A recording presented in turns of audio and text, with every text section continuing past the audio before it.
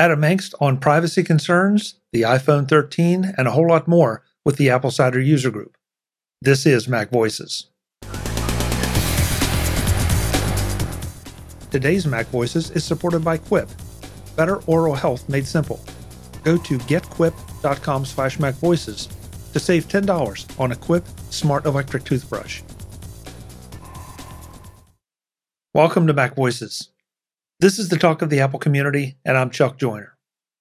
Folks, this is part 2 in a 3-part conversation with Adam Engst and the Apple Cider User Group. This time, we start into a broader discussion of privacy as we wrapped up a more specific one in the first part. We talk about iPhone 13, exploding batteries, and a whole lot more. Let's get right back to it with Adam and Apple Cider. So the bigger question really is, somebody asked about, security and, in this day and age, nothing is secure. You really don't have privacy no matter what Apple tells you. There really is no privacy. They know locations. They know, So, if you want to have privacy, don't get a smartphone. Don't get a phone. Don't go on the internet. Track you too. Dumb phones have to know where you are so they can ring. Right.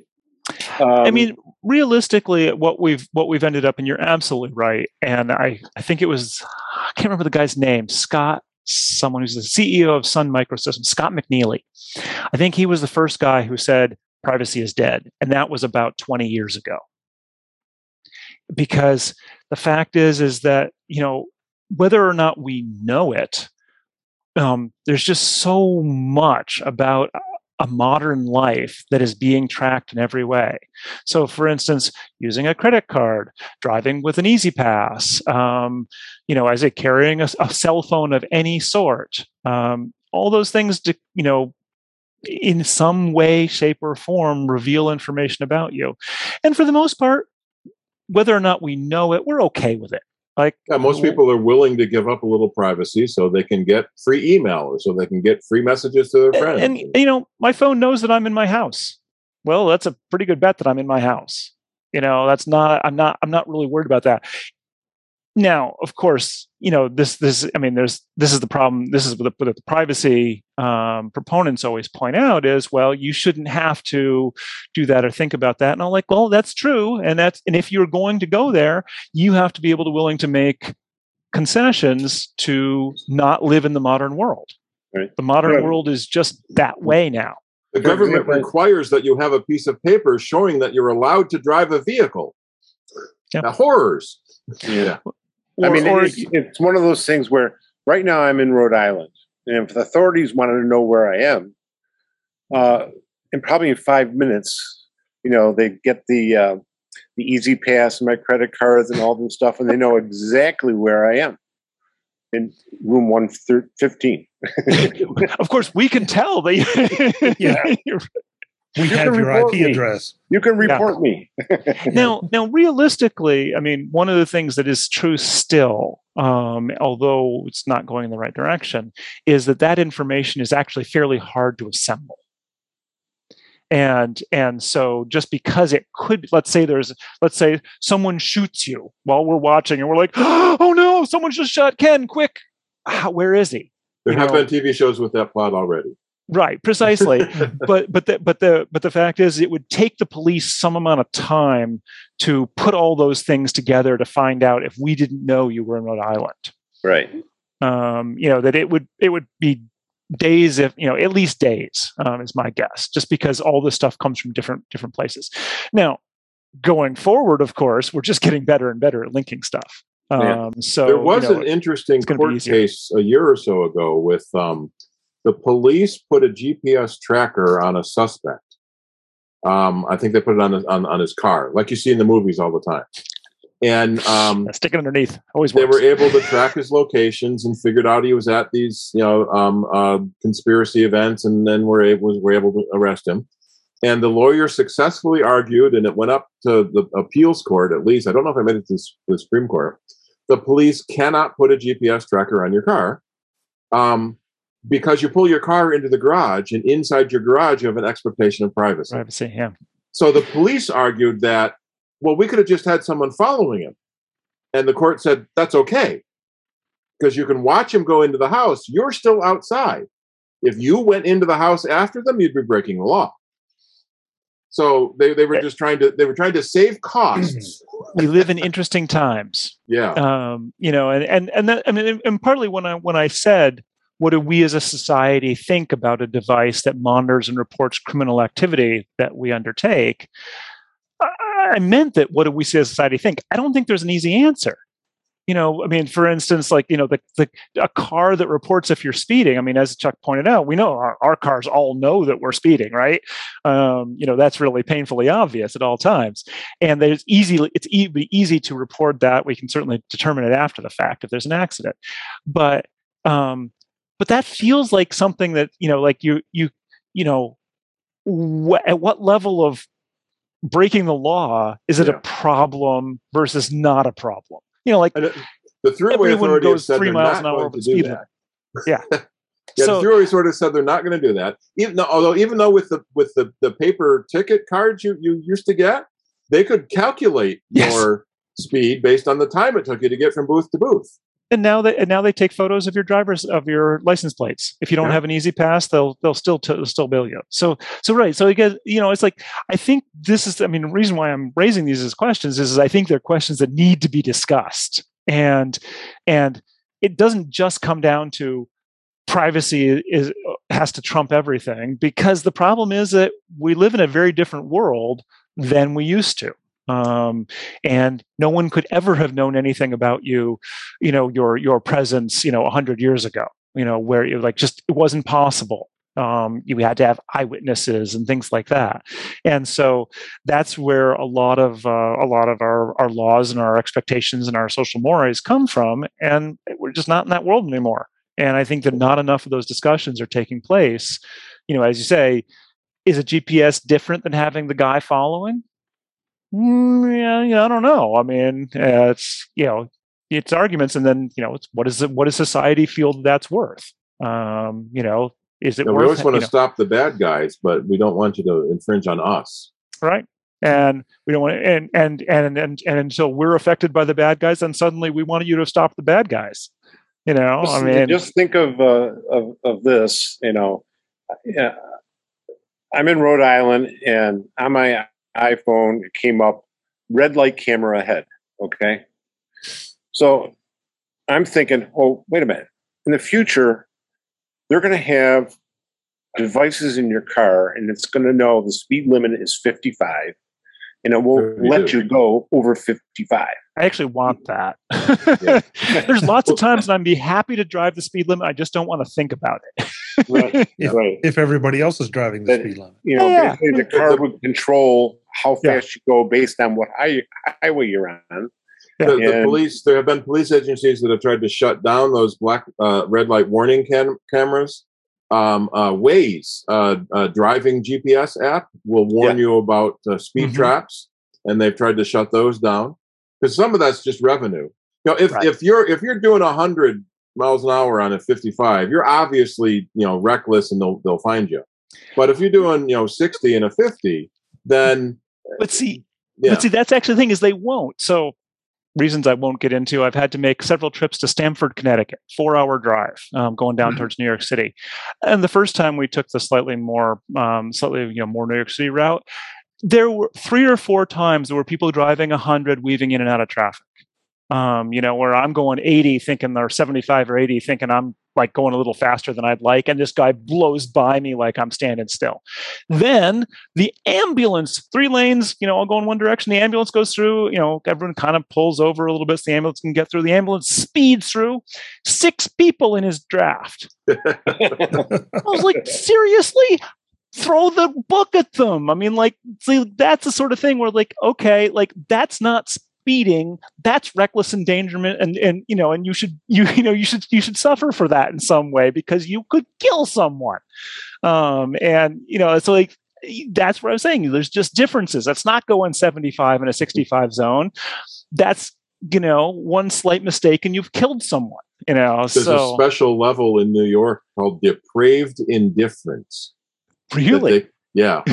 They can charge you for that. So like 125 miles an hour. That's beyond reckless endangerment. That's depraved indifference. I'd like that. I like that. Okay. We'll get you a T-shirt, Adam. Chuck, have we gotten off topic yet or not? Well, we weren't sure what the topic was, so we just made that one the topic. I want to do a little audience participation here because there's one thing that you haven't touched on at all, and I'm kind of surprised. How many people have either a doorbell camera or any of the security cameras inside or anywhere on your property outside? Oh yeah. Yeah, we all do. Yep. Okay. Oh really? Yeah. See, I don't at all. Okay. So if one of you tries to leave your house, leaves your phone inside, leaves everything, all the electronic, we're still watching. We're still watching through all those cameras. And the interesting part is, I mean, because I'm guilty, but I have them pointed I have one in my home, but I have most of mine pointing out my windows, so I can see what's going on outside. Mm-hmm. And my neighbors delivered. Yeah, exactly. And my neighbors obviously have no say in whether I'm pointing a camera, at them in their window if they're close enough, or just see who's coming and going in their driveway. So, I mean, we live in a surveillance state. It's just, that's the way it is. And we've done it to ourselves voluntarily because of convenience and security. I have a quick technical question. Wait, you think this is a technical talk? Oh, I don't know about that. Go ahead. Sorry. Well, this is one of my token ignoramus questions. Charlie, is there a way to copy and paste an image into the Zoom chat? That's a good question. I don't know. You can upload a file. There's a little file icon button. Right. Upload it to the chat. Yeah. Yeah. Oh, but that's linking to stuff. That's only linking Dropbox. to shared services. So I tried to drop an image into the chat. If I send to everyone, it's letting me. I'm getting a green plus, so that it's like I could drop, but it's not doing anything. It's like the feature is halfway there. As long as it's not CSAM, Adams, try to send it and see what happens. Is there something in the new app? Is there something in the new app feature? They have the new app feature. Is there something in there that would allow something like that? I don't know. In Zoom, there's a new thing, and it's apps. Yeah. So I just selected that. What's the menu for that? It's for third-party companies to create new apps to let Zoom do more things. Where's the menu for that? At the bottom of the screen with all the... Oh, you're on an iPad? No, I'm on a Mac. On the Mac, at the bottom of the screen with all the buttons, it's the last button. The one that says reactions? It's right next to reactions. Aha! I figured it out. Okay, so you can all see the results from the race. One of my races I manage. Basically, it was a Dropbox a file. And so I was able to link a Dropbox file in. So in theory, you could put an image in Dropbox, Charlie, and link to it that way. Or OneDrive or Google Drive or Box. OneDrive, yeah. It's a weird. What it all of them says but to me, Apple. what it says to me is that they're trying to make a general feature. They're not trying to be platform specific, because this would require them to be Zoom is an okay Mac app, but it's not great. So. That's my guess. Charlie, I think you probably need to update your Zoom app to get that app's feature. Actually, yeah, you very well may be right, although I sort of obsessive compulsively check for updates after every time I go on Zoom, but so they must have done it since then. I'm looking at that race thing there, so that part worked. But in other words, the image I have would be in my Finder, and that's the one place you can't get it from, huh? Doesn't seem like it, yeah. All right. I don't know, Adam. I just tried. See what happens, because I just drug a ping over, and I got a green. Yeah, I got a green thing, but nothing happens when I drop it. Yeah, but you're right. Wonder if I do that. Nope. So everyone should look at the race results and see if you recognize anyone. There's definitely people from Rochester in this race.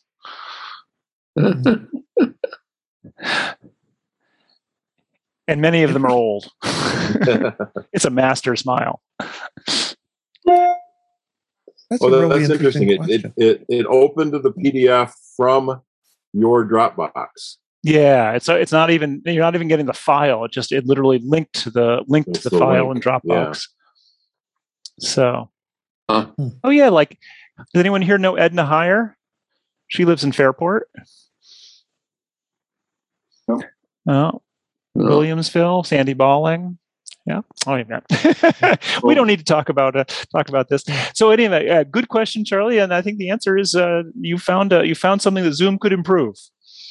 Yeah. Thanks for giving it a try, guys.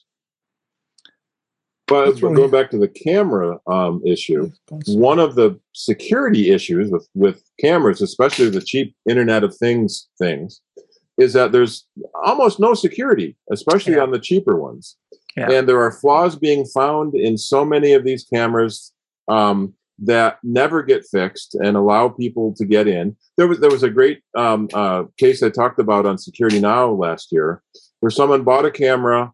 I think it might even have been a D-Link camera, pretty reputable brand, returned it, and then a few weeks later started getting notice that there were new pictures in his camera, because the camera ID didn't change. And so whoever bought that used camera was now taking pictures, and they were going to the first guy's account because it still existed. So there was no security between them. So one of the things you can do to help a little bit is put your security cameras, your thermostats. I got an air conditioner that has Wi-Fi in it, so I can turn it off if I forget after I go to bed. Put those on your guest network so that they can't be used as a foothold in your private network. So if somebody breaks into your smart light bulb, you don't want them to be able to get to the rest of your computers. Yeah. Or use HomeKit. So these cheap things are not usually HomeKit compatible. They have their own apps, and that's where the security is really terrible.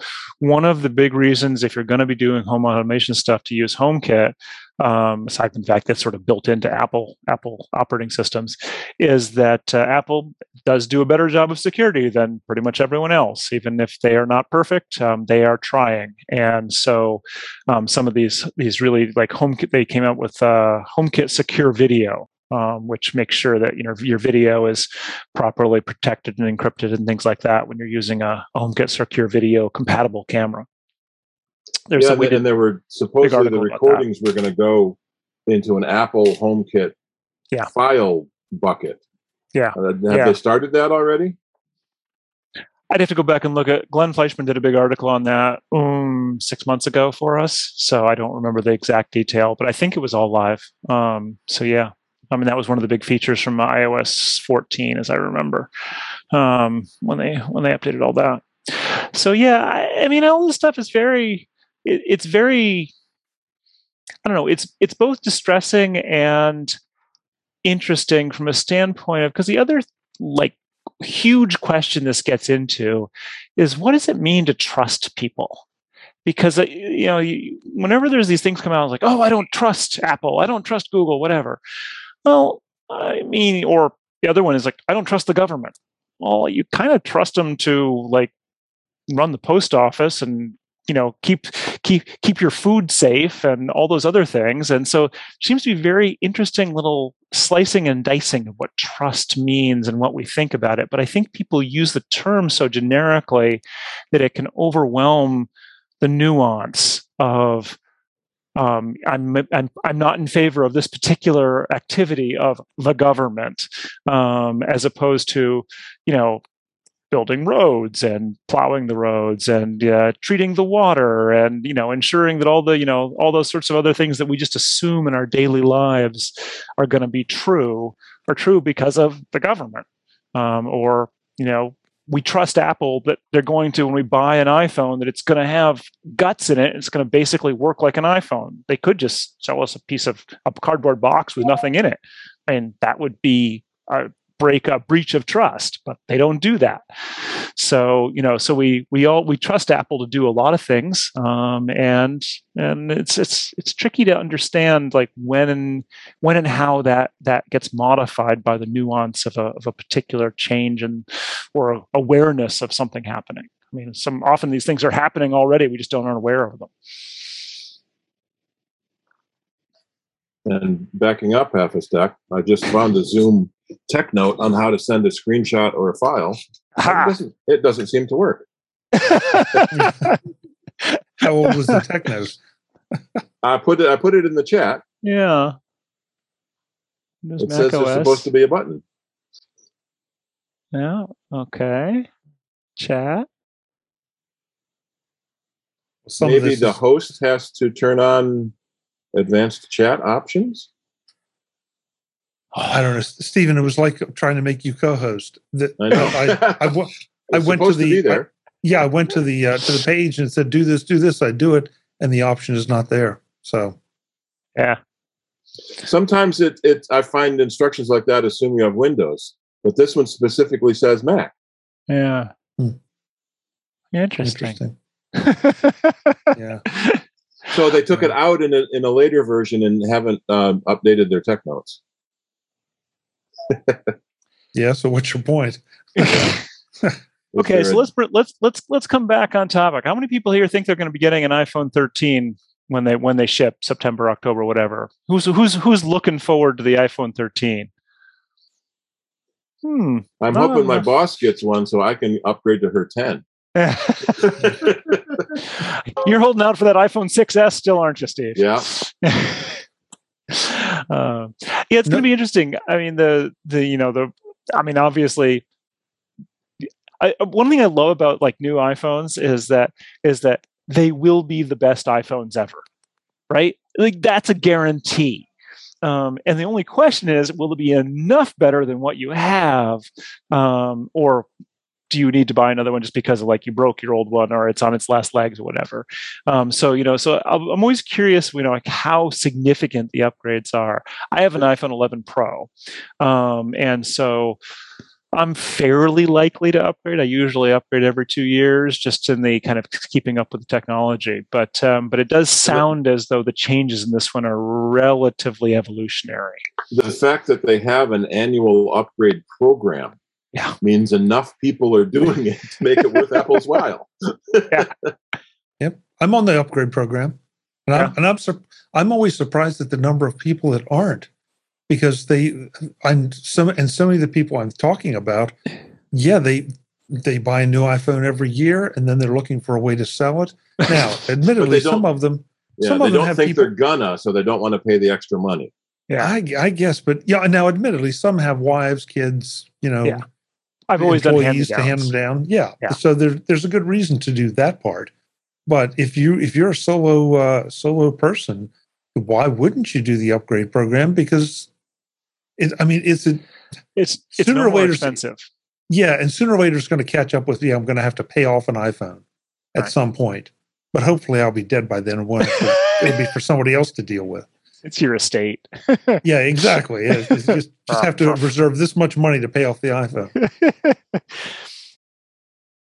This edition of Mac Voices is supported by Quip. Better oral health made simple.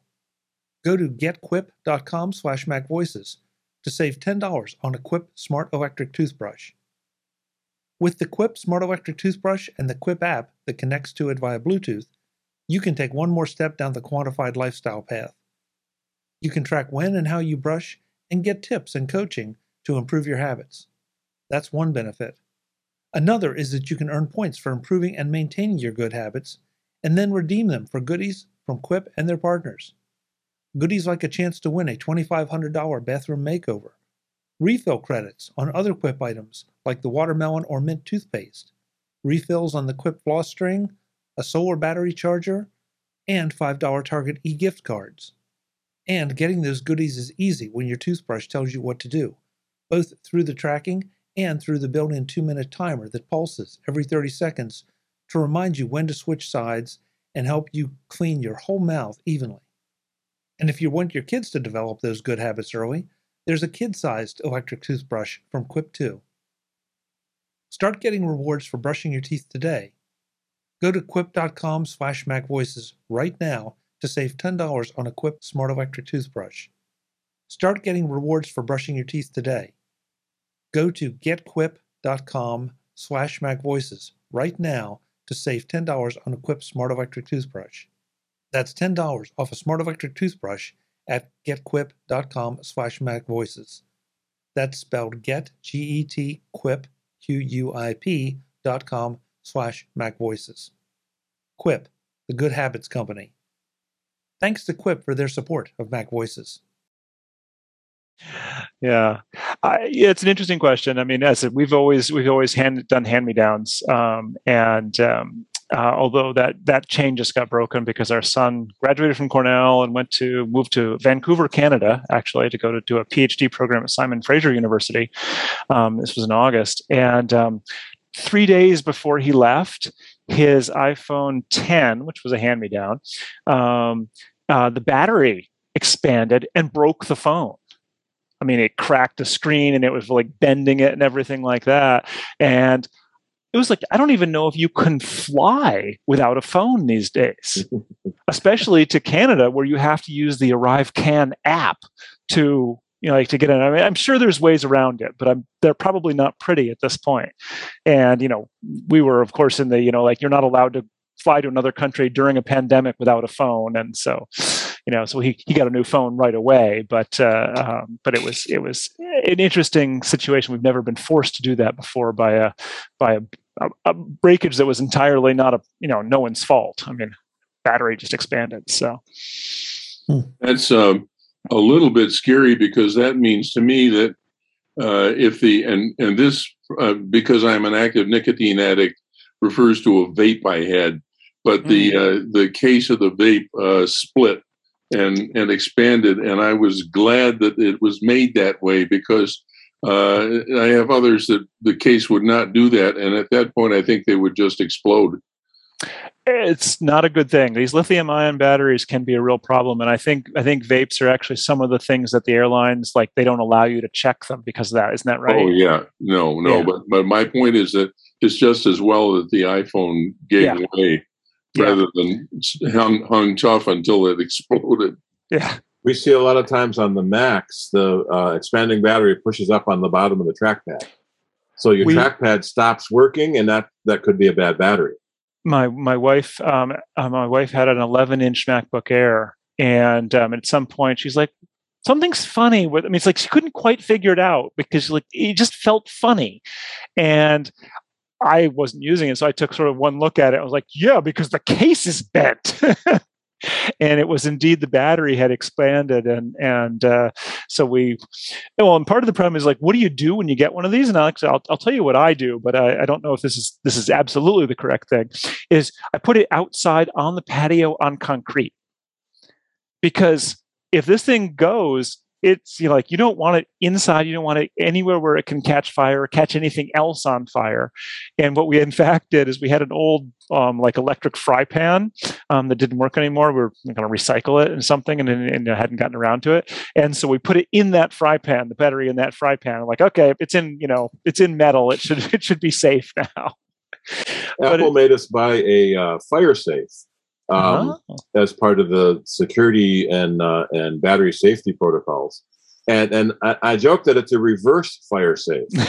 It's not to protect the stuff inside when there's a fire outside. To protect you from the stuff inside. Yeah, and it's got 3 or 4 inch thick walls. It's got a spring close on it, so it takes a lot of effort to open the door, and heaven forbid you slip because it's going to slam real close to make sure everything stays inside.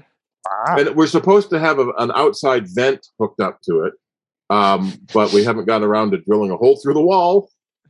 But fortunately, we've had a bunch of swollen batteries, but we haven't had one breach yet.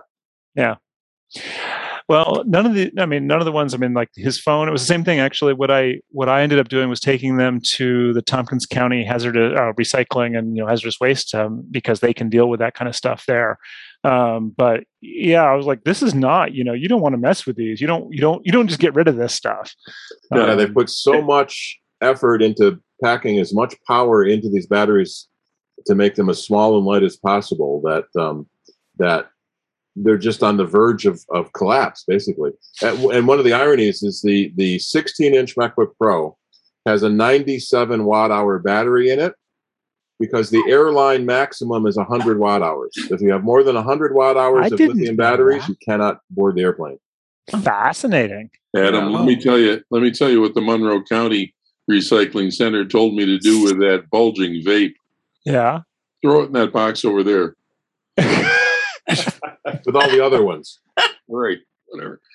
I did find that a lot of the battery recycling centers around town, Batteries Plus, big chain store that recycles batteries, they won't take them if they're swollen. They want to charge you $5 a piece for a swollen battery. So we did find some of the electronics recycling will take it, and that was crazy too. They didn't even want them separately. They said dump it in this bin. So they had a giant bin that we put all the batteries in, and then all the broken computer parts. That feels wrong to me because, man, if one of those things goes and it's next to all the other lithium-ion batteries, that seems like a terrible idea. Yeah. Well, that was the ValueJet crash in Florida. That it's oxygen generators. You know, the thing in an airplane where you yank the hose and the oxygen comes out. That's not compressed gas. It's actually an oxygen generator. There's two chemicals in there that combine to form oxygen, and the result is heat. And there was a series of unfortunate incidences where a bunch of decommissioned oxygen generators got marked as empty oxygen canisters and thrown into a box. And then the FBO that was they were trying to clean up their shop because they were having visitors come in to bid a new project. They put this box back in the ValueJet to go back to their corporate warehouse, and they weren't safed properly because you really has anyone had to yank on one of those things to get the oxygen flowing? You have to yank them pretty hard to break the pin. And worse than like a fire extinguisher where you got to squeeze it so hard to break the pin. And there's a procedure the airlines are supposed to use to safe those pins. But because they got labeled as empty oxygen canisters, nobody did it. And so the thing's bouncing around inside the cardboard box. There were a bunch of old airplane tires they threw in there too. And because of the change in pressure in the cargo hold, the airplane tires popped, that jostled the oxygen canisters more, that caused one to breach, which then triggered all the rest of them and brought the plane down in the Everglades. That was the one that it came down like nose first at 500 miles an hour in the Everglades, and they could barely find any of it left. They did some testing on it, and everyone was shocked that like a 5,000 degree fire started in their testing facility on how bad it was. And the lithium batteries are about the same. There were a lot of YouTube videos in the early days of people drilling holes through batteries and go, "Wow, look at all that smoke coming out." No, don't drill a hole in your battery. That would seem to be obvious. Speaking of batteries, my 2013 late 2013 MacBook Pro, I couldn't do a Time Machine on it. And it turns out that the battery had expanded. When you took the back off, it looked like it was balloons on all of them. Wow. Yeah. And unfortunately, with that model, it's glued to the underside of the top case. Yep. So it's a rather expensive repair. Yeah. I have seen there's companies that make kits where you can with solvent that you pour into your computer to dissolve the glue so you can replace the battery. That seems like another bad idea. Yeah, without dissolving your logic board while you're in there. I will say that with the 11-inch Air that we had, it was actually very easy to disassemble, take the battery out, and put a new one in. 2013 is when they started with the batteries that were glued to the top case. Yeah. Now in 2020, they changed the glue, so it's glue strips. It's a lot like it is on the phones. There's strips of glue at the VHB, very high adhesive bond, and you can pull those strips out and replace the battery now. as a service provider. They're not considered user replaceable still. So it's a little bit more like the iMac screen strips, where it goes around the outside of the screen. Yep. Yeah, I did actually. You can see here. I have it sitting on my floor. A 27-inch iMac, and this iMac desperately needed to have its SSD pulled because the SSD failed. And it failed in such a way that the computer was actually unstable. Like the thing wouldn't mount. It was completely dead from the use standpoint. Just having it in there was problematic, and so I actually had to pull it apart. Cut the tape, pull it apart, take the SSD out, put in a new one, and then it worked fine.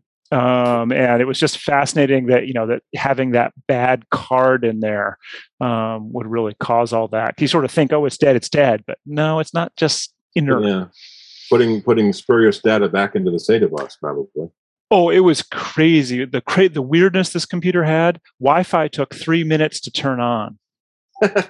Literally, you'd boot the computer, and it would be sitting there, and you're like, no Wi-Fi menu, and then 3 minutes later, Wi-Fi would pop on. You're like, wow, that's a different bus. Ken, Ken in the meeting has kind of a side business in replacing hard drives with SSDs and iMacs, and he's done a bunch of them for friends and family, and did a meeting here once to. So it's relatively easy if you're not too timid. I actually, to be honest, I actually did two. I had my managing editor's 2014 iMac had also gotten flaky. His problem was a Fusion drive where the SSD had failed, and same kind of thing, just like random flakiness. And so, I'd actually taken it somewhere initially, and they were just like, "Oh, we're just going to unplug the hard drive and plug in your replacement SSD." And I was like, "Yeah," but then it's the same thing. The dead blade SSD caused problems. And that's on the back side of the logic board to make it harder to get out. Precisely. And that's why they didn't want to fix that. And they're like, oh, this will fix it. And I believed them. And I'm like, yeah, didn't. Yeah, I've done about 30 of the during the pandemic. Wow. You must be great at it right now. Except there's one iMac that always gives me a problem. It's like a 2009 iMac. Huh. Because the video connector on the 21-inch iMac is so flimsy and so that you try to put it back in and then it rips it all up, and then it's a mess, and you try to get a new one, you do the same thing. So I keep away from the 2009s. And you hope you don't rip the connector off the logic board, because then you got to replace that. I had that happen once with a screen. We had it sitting on the iMac while we were finishing testing, and somebody bumped it, and the screen just fell off. We hadn't sealed it up yet, and ripped the cables off. Oh, yeah. I did that once, and it's not pleasant. Just once. Good thing it was one of my old computers, so. Somebody else's. In this case, with both of these 2014 27s, neither of them were necessary. They had been replaced, and so it was only upside if I managed to repair them, and it took me a couple hours. Then it was quite a bit faster in the second one, going through a step by step, but it was definitely doable. I mean, hardest thing, the iPhone, I forget which iPhone model, maybe it was the iPhone 5, which I replaced the battery in it, and I'm like, yeah, never again. That was just too hard. But the iMacs, they were tricky, but you could do it. Some of the stuff you obviously just need to be, be a professional, have the tools, have the training, all that. With some of these iMacs, when you take them apart, when you use the suction cups and you take the glass off, and then the hardest part about the whole operation is then trying to get the glass clean back on both sides. Yeah, both sides, getting it clean without any squeaks or anything. That's the hardest part, believe it or not. And it's actually getting worse. The 24-inch iMac, I haven't had to take one apart yet, but I've read the manual. It's now glued on all four sides, And there's two special service wedges you have to get, because you got to lift up one edge of it so you can cut the glue down that side and disconnect a bunch of cables. Then you got to lift up the other edge of it and cut the glue on it and undo those cables. And then do the reverse when you put it back together again. It didn't have to be that thin. I wouldn't mind seeing screw holes. Or in the old way, when the glass was magnetized on and you pull the glass off and there's all the screw holes. That was nice. Yeah. Well, I mean, it's definitely would have been getting into the whole right to repair issue. Exactly what I was going to say. Precisely. Right. Yeah. I mean, it's one of those things. I was going to say, just I don't think manufacturers should be precluded from design that they wish to do. But there are clearly times when they're just making it hard to make it for the sake of making it hard. And that's just unconscionable. Or it really would be just as easy to have a screw or a magnet or whatever, as opposed to, just pouring glue in there. Sometimes it feels like they're. I remember the early days of the white iMacs, the G4s, the flat panel iMacs. They were user serviceable.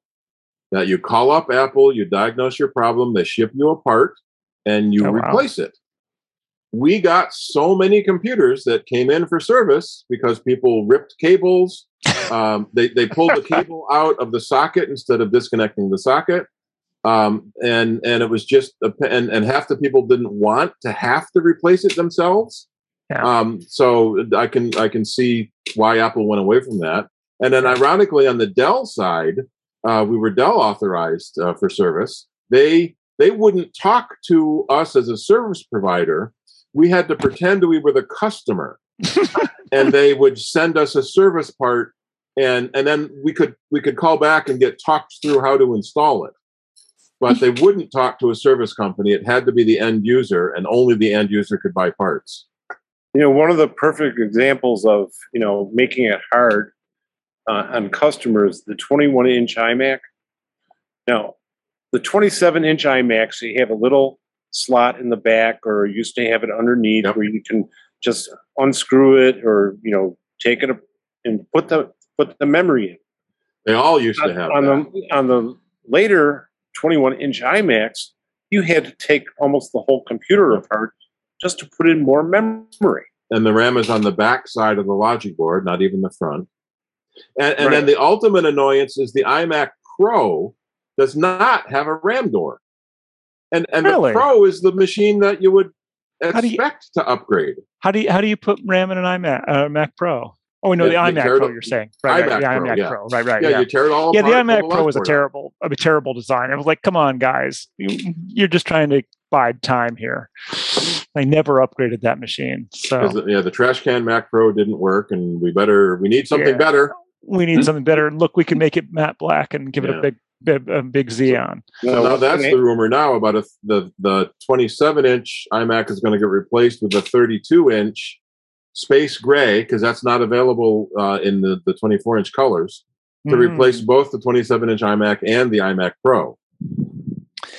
Well, I will admit, after getting an M1 MacBook Air and seeing how it performs, I replaced this 2014 with a 2020 iMac last August, and I would have to think really hard if they came out with a 27-inch or larger iMac with an M1 or M whatever, because the performance on that MacBook Air is it's almost shocking.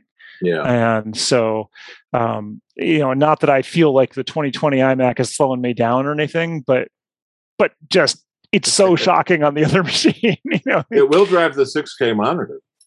That's true. And if they want to give me one of those for less than $6,000, I might consider it. No, that's, I say I have this 27-inch iMac with a 27-inch Thunderbolt display, and it's a really nice set.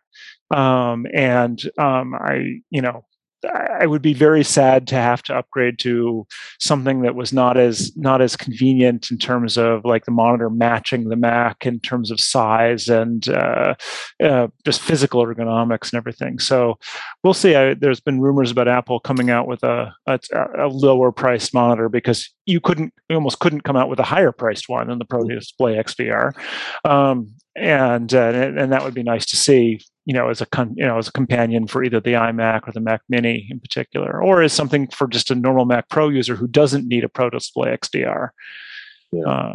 One of the things we did hear a lot when the Pro Display came out, especially in the video world, is that really competes with a $30,000 or $40,000 reference monitor, and at $6,000, even $1,000 more for the stand. That's a steal, for what it compares against. Right. But for the average folk, no. They shouldn't have even mentioned it in the public. It's like this is just for video professionals, and I'm sure it's gorgeous. I said I would love to have a 6K monitor on my desk. But did you see Marques Brownlee's setup?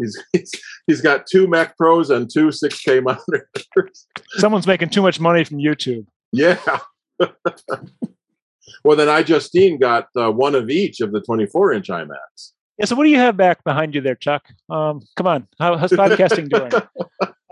Those are just 2 27-inch Dell monitors. There's nothing fancy about them. In fact, they're not even the ones with all the fancy USB-C hubs. They're just trimming your set trimmings, is what you're saying? Oh no, they work. Oh, okay. They're great. But they're just the bottom of the, because I've got USB ports on my Macs and I can put a USB dock on it. Why am I going to pay for the extra money to have them pack it into a monitor? It just didn't make any sense to me because I really only wanted the screen real estate. Yeah. And a lot of monitors that have speakers in them, the speakers are so crappy anyway, you wonder why they bothered. Exactly. Neither one of these have speakers. So, and you've clearly got some nice speakers behind there. So, right. Why bother? Yes, I was able to pick up 2 28-inch Samsung monitors to go with my iMac for $250, and they work beautifully. 28 inches in odd size. For $250, it was worth it because it has it's a 4K monitor. Yeah, right. Yeah. Adam Engst is back in the third and final part of our conversation with the AppleSider user group.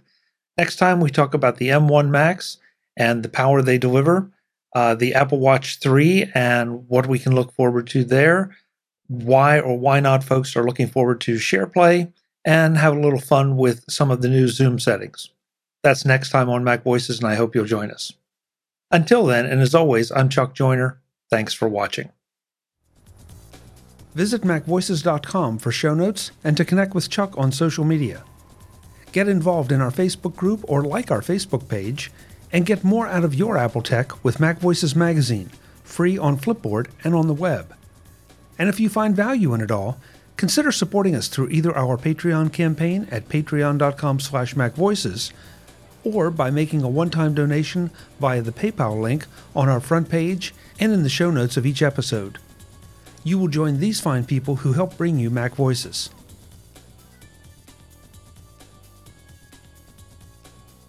Advertising handled by Backbeat Media at backbeatmedia.com. Bandwidth provided by CacheFly at cachefly.com.